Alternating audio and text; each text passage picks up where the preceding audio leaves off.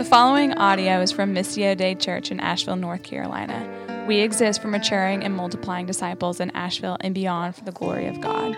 For more resources from Missio Dei or to partner with us on mission, visit mdcavl.org. Good morning.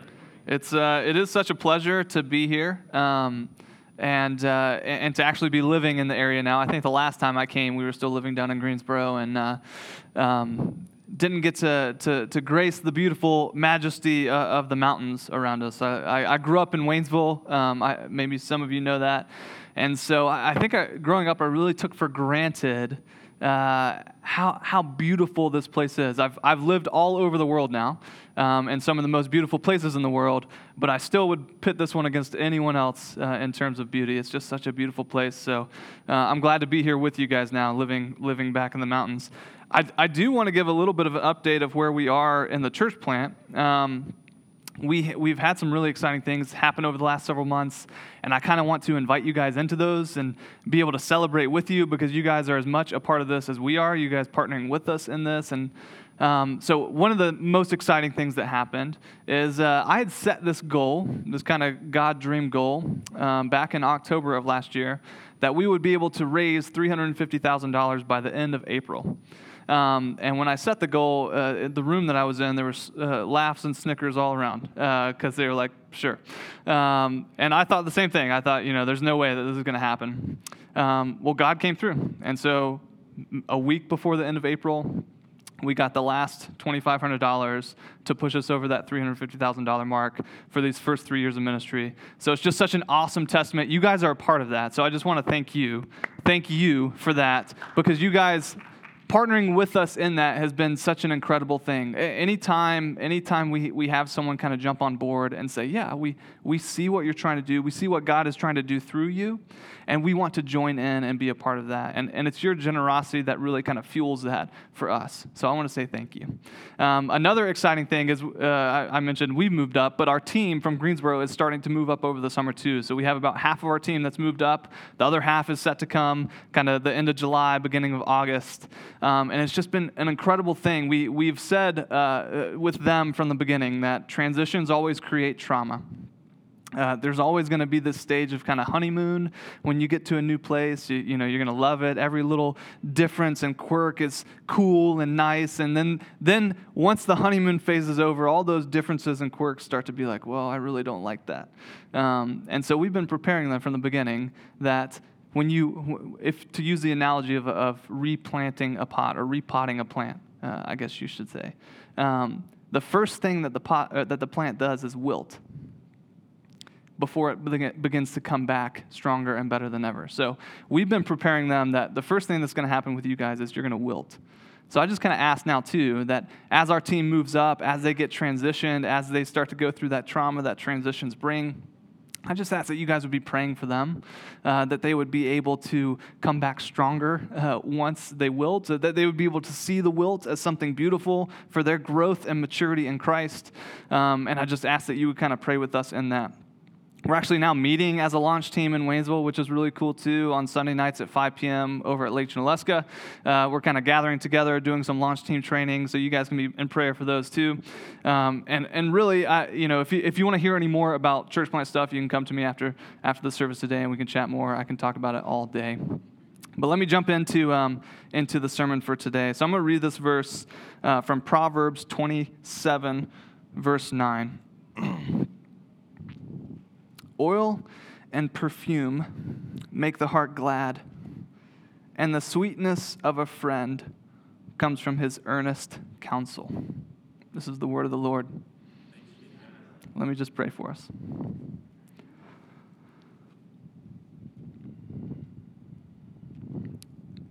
God, you are good. You are holy. You're set apart from us.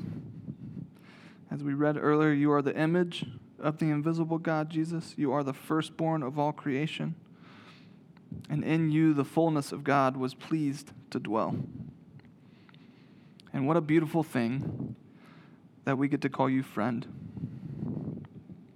God, help us to see today that friendships are lovely, that friendships are wonderful, that they are sweet, and help us to see how we can have an impact in our life with the friends around us. In Jesus' name, amen. They are lovely, right, friendships? They're sweet. I think this proverb, you guys have been going through the series. I think this proverb is really simple. It's really simple to kind of understand and explain. It's saying that this sweetness of a friend really originates from their honest counsel, from their earnest counsel, from their truthful words, from those things that they say to you that are actually true, those people close enough to you who can tell you like it is. One author, he put it like this: the sweetness of friendship lies not in hearty mirth and hearty laughter, but in hearty counsel, that faithful advice, sincerely given without flattery, by counsel of the soul, counsel which reaches the case and comes to the heart, counsel about soul concerns. That's a deep friendship. It's not something that just happens overnight, It's not something that happens quickly for most of us. For most of us, making a friend like that takes a long time, takes effort, it takes energy. Some of my happiest moments in life revolve around those times where I'm spending time with my close friends, those people who can tell me like it is, who can point out the plank in my eye, those people whom I rely on for big decisions in life, who I talk to, who I seek out their counsel. But the shame in all of that, those guys, they don't live close to me. They don't live in Waynesville. They don't even live, within really like a day's driving distance. And maybe you've experienced this. You get older, and some of those closest friends you've had in life, they just scatter to all four corners of the U.S. And maybe you text them and you have a group chat with them and you send them your Wordle for the day and you let them know, like, yeah, I did it. I made my Wordle, but it doesn't go much deeper than that right now. And if you are lucky enough to see each other, it's usually only once a year, if at all possible. So friendships are lovely, but they're really hard. It's just the truth. And the older you get, the harder it is to make new friends, much less good friends. Finding a good friend past your 20s is like trying to find your phone when it falls between the seat and the car. It's really hard and a little scary. But they're not just hard. Let me ask a question. How many of you like apricots? Okay, half. Did you know that apricots are one of the world's healthiest fruits? They're nutritional heavyweights. They're packed with antioxidants. They're high in fiber. They're full of vitamins like vitamin A and vitamin C. They're also really good for your immune system, and they're really good for skin health. But they can also kill you. Did you know that? Apricot pits contain elevated levels of amygdalin, which is a compound that breaks down into hydrogen cyanide when it's ingested. Cyanide from apricots. If you were to consume just a few apricot pits, you'd only have a few hours left to live. So one fruit, but two effects. It can nourish you, and it can take you out. I think likewise, friendships, they're essential to your life for flourishing, and yet they can be just as harmful. They're essential, but they can be deadly. I love the book of Proverbs because it's super practical. So today, I hope to be very practical for you. And I'll just kind of like lay out the plan for the morning so that we all know kind of where we're going. First, I just want to take a look at the real issues that we have with friendships. Just kind of acknowledge some of the things that are just true in our life with how we kind of go about making friends and some of the obstacles to that. And then I just want to show you the example, the embodiment of a friend that Jesus is and that he sets for us in being a friend. And then finally, we'll just kind of end with some application action steps for us to kind of all take as we leave today. So issues, Jesus, and then practical steps. So let me just say, the first issue with friendship is we live in an individualistic culture.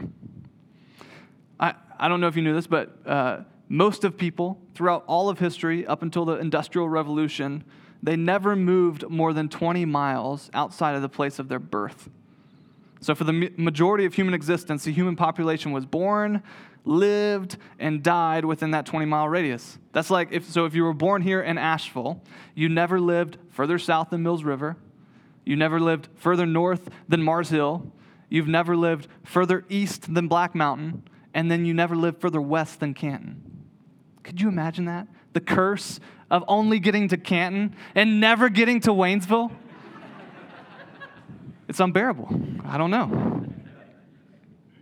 But that's what most of life was like. So for the majority of human existence, that's what life was like. That's who the Bible is written to. A people that lived communally.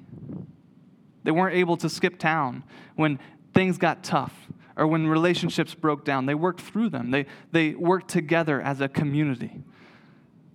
We live in this culture of me, me, me, and they lived in this culture of we. Not French, but communal. Contrast that with how we live today. So in her book, Find Your People, Jenny Allen, she puts it like this. We spend our evenings and weekends tucked into our little residence with our little family or our roommates or alone, staring at our little screens. We make dinner for just us and never want to trouble our neighbors for anything. We fill a small little crevice called home with everything we could possibly need. We keep our doors locked tight, and we feel all safe and sound. But we've completely cut ourselves off from people outside of our little self-protective world. We may feel comfortable and safe and independent and entertained, but also we feel completely sad. Even though we live in this globalized world where we can get to anywhere on a plane and we can find out anything at the touch of a button, even though we typically move more than 20 miles away from our home, we live a more secluded lifestyle than our ancestors did. And we're lonely. Actually, the Survey Center for American Life, they did a study that confirms that we're the loneliest generation to ever live on planet Earth. I don't know how they polled the other generations, but that's what they said. We were the loneliest generation to ever live on planet Earth. The deck is stacked against you. But even though individualism and loneliness is kind of all around us, we still feel and crave for something more. We still want more. We still want community. We still want friendships. I think we know this, intrinsically. It's just kind of natural and ingrained in us somehow. And think about the end of the show Friends. If any of you have ever seen the show Friends, what are they getting ready to do? They're getting ready to all part ways and to move out to the suburbs, to get away from being a local little community right there. And we're sad, right? We're sad that they're leaving. Why are we sad? We're not sad because the show is ending. I think we're sad because something deep down inside of us is telling us that's not the time to move. You're all having kids now. You're all going through these stages in life where what you need the most is your closest friends around you, not to leave. Real life doesn't begin when you're alone. Real life is in community with other people. And I think loneliness, if we can talk about that for just a second, I think loneliness is a good gift. It's a good gift that God gives to us to push us towards community, to push us towards relationship, primarily to Him. Loneliness is given to us as a good gift to push us to Him. But then once we're pushed to Him, we're also pushed to other people. But the way of the world is against us in this pursuit, and we just need to acknowledge it. That's one issue with friendship. Here's another issue. We have been injured by others. Not only is the culture we live in against us, but for a lot of you, for a lot of us, our real life experiences have also been a detriment to you wanting to look for new friendships, for you wanting to put yourself out there, for you wanting to be vulnerable. I think this is the apricot pit of friendship. This is the part that can be deadly. And this has happened, where you share this piece of vulnerable information, something close and deep, something in your heart, maybe a wound in your past, and you've shared that with someone else. And they've used that against you. They've betrayed that trust, and they injure you, they harm you, and maybe on purpose. Maybe they did it, to try to get something out of you, to try to see something happen in you. Or maybe they just did it by accident. They didn't know that this wasn't supposed to be told to this other person. But they nonetheless, they use what you had told them in confidence against you.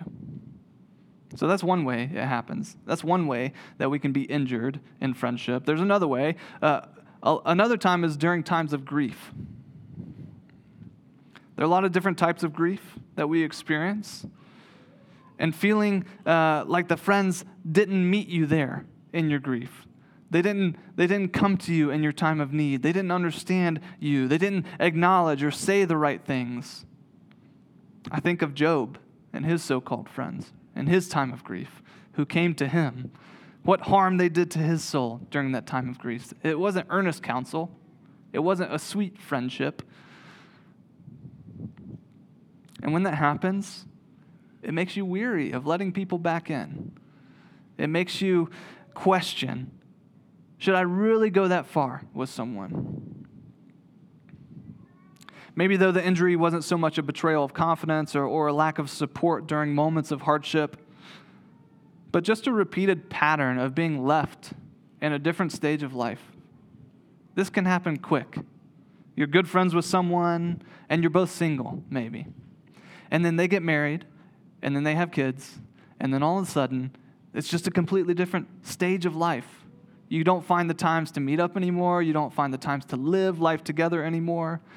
And it's just a sad reality that we live in, that we don't take the time to invest in those friendships. So we can be harmed. I remember when I was in kindergarten, which was a good time ago, and I rode the bus to school each day. Every day I rode the bus to school. And I sat next to these fifth graders. So I don't know if that was a good idea or not. I was in kindergarten. But I sat next to them every day. They were my friends. And we talked every day on the bus. We had a good time. But then near the end of the year, they said, we can't be your friends anymore, Brody. We're getting ready to go to middle school. And they just dumped me like that. Immediately. Can you imagine that? Small Brody, same big ears. Crushed.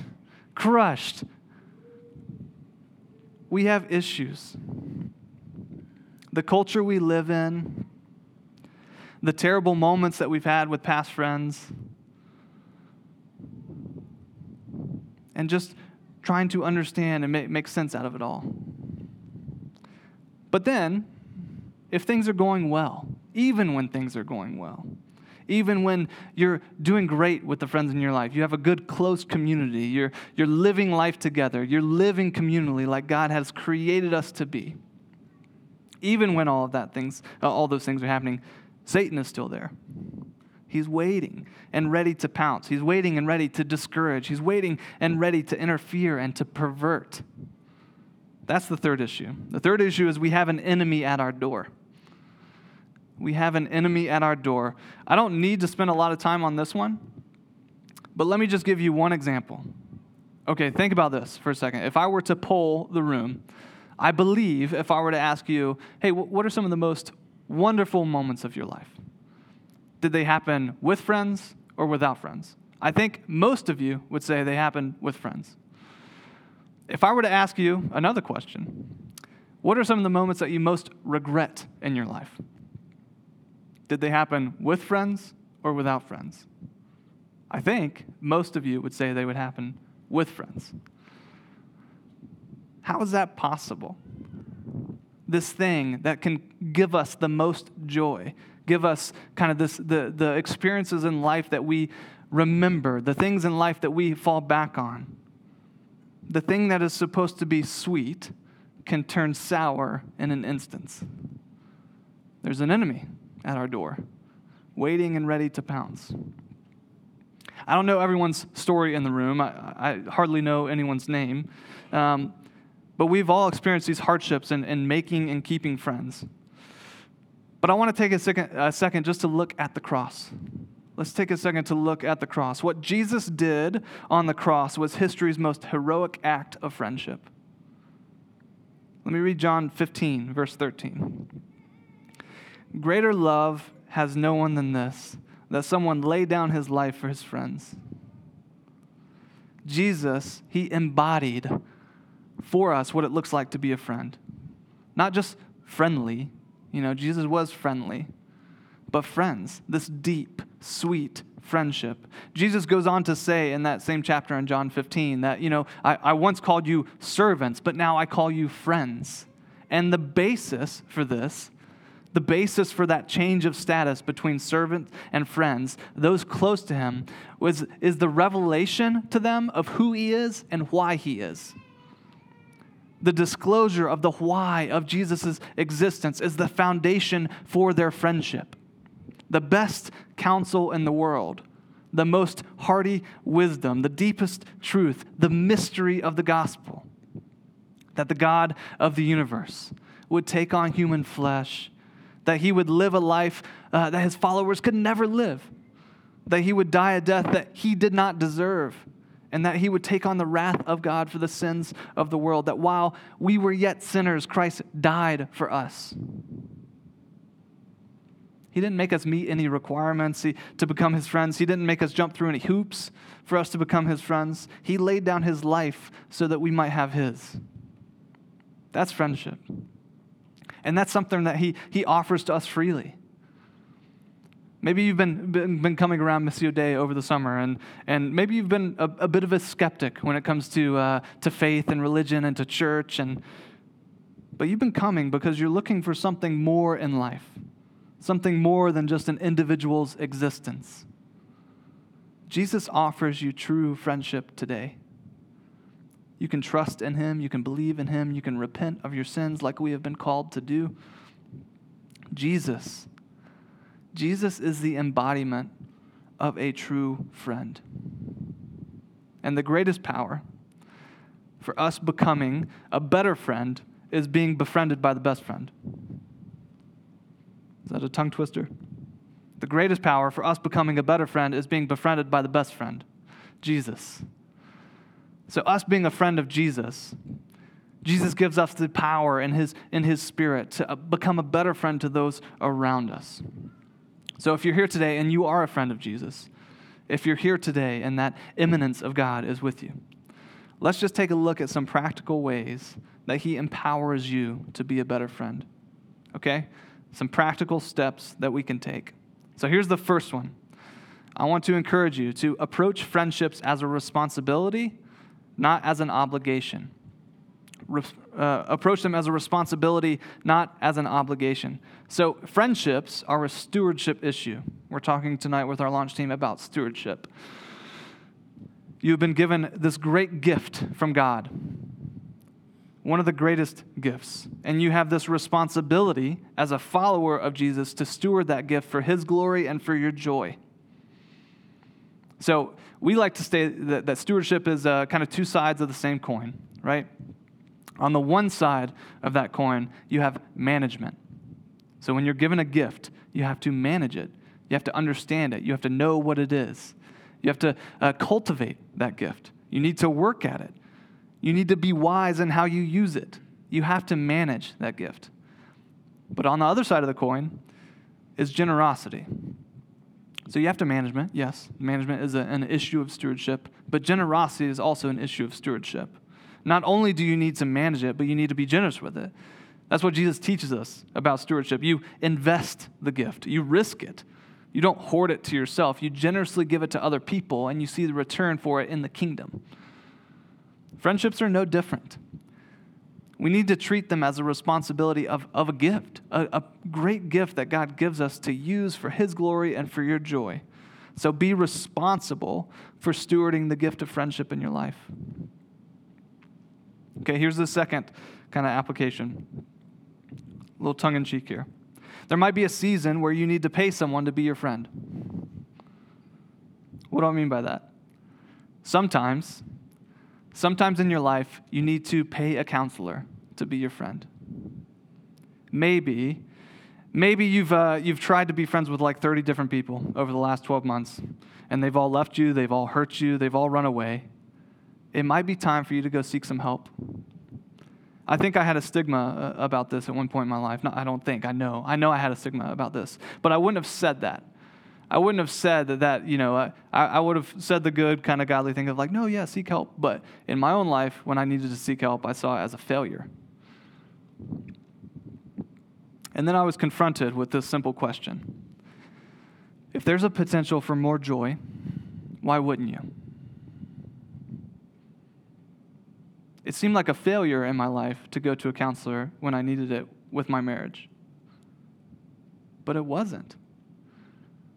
It was an act of going to someone to help us to get to a place of flourishing, a place of where we could be true friends with one another.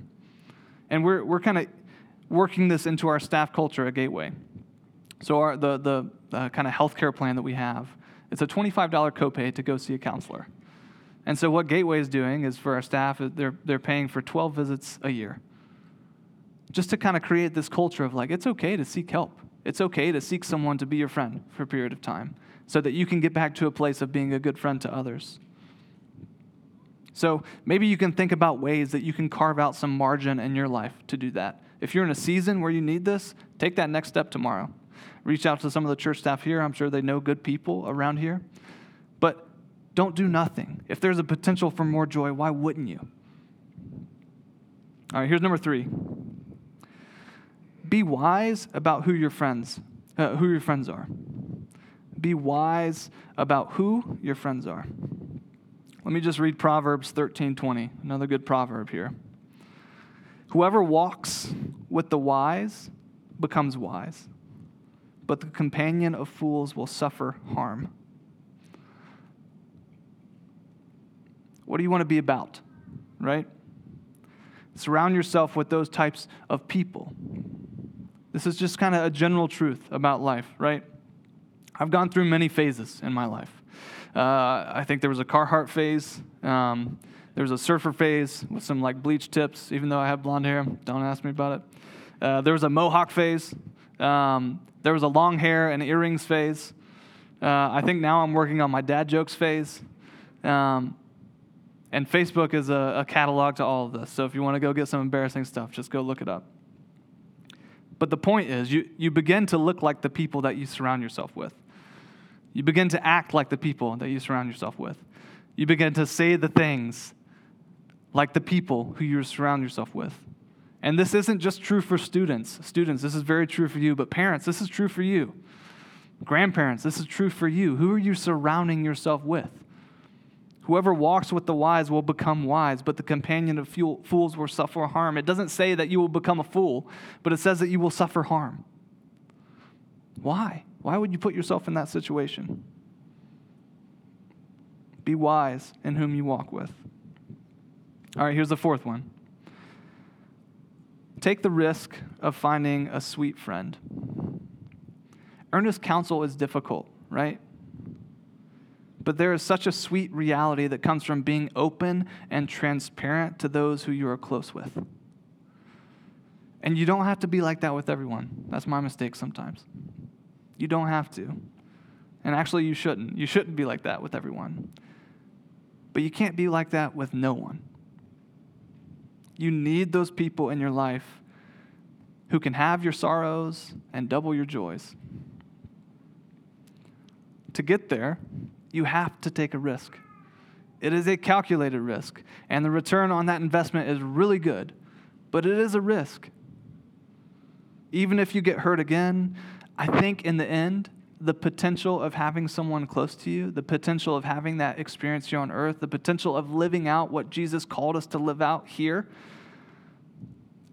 I think it'll be worth it. Because in the end, the beautiful thing about Jesus is that he will make all of the sad things in life come untrue. So that's number 4. Take the risk. Take the risk of finding a sweet friend. Here's one more for you. I don't have it written down, but here's one more for you. Here at Missio Day, you guys have something called community groups. You guys have some different studies. You guys have some small groups that you can join.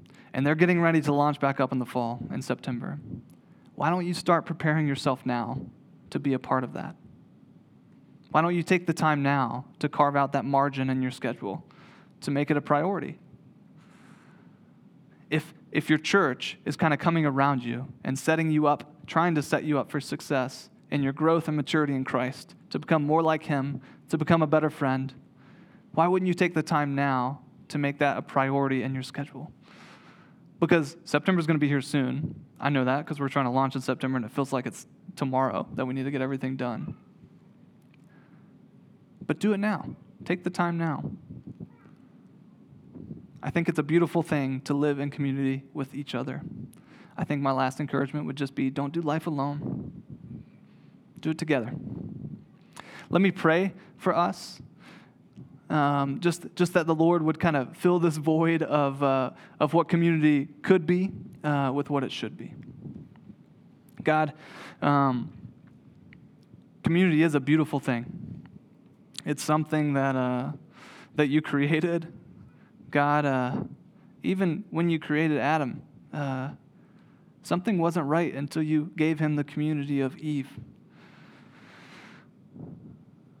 So, Lord, I just pray now that as individuals, that we would seek to lay our life down for others, that we would take the time, that we would carve out the margin in our life, that we would make it a priority to risk, even when the culture around us, even when we've been hurt in the past, even when there's an enemy at our door. Lord, let us do the things necessary to become a better friend. And let us take the wise words of Proverbs seriously in our life. Lord, all the promises of the Bible find their yes and their amen in Jesus. And this is no different. This is no different, Lord. Help us look to Jesus as the true friend. Help us see Jesus for who he truly is. Let us see and look on the cross as that true act of friendship, so that when we're called to be friends with others, we can give them that earnest counsel. We love you. In Jesus' name we pray. Amen.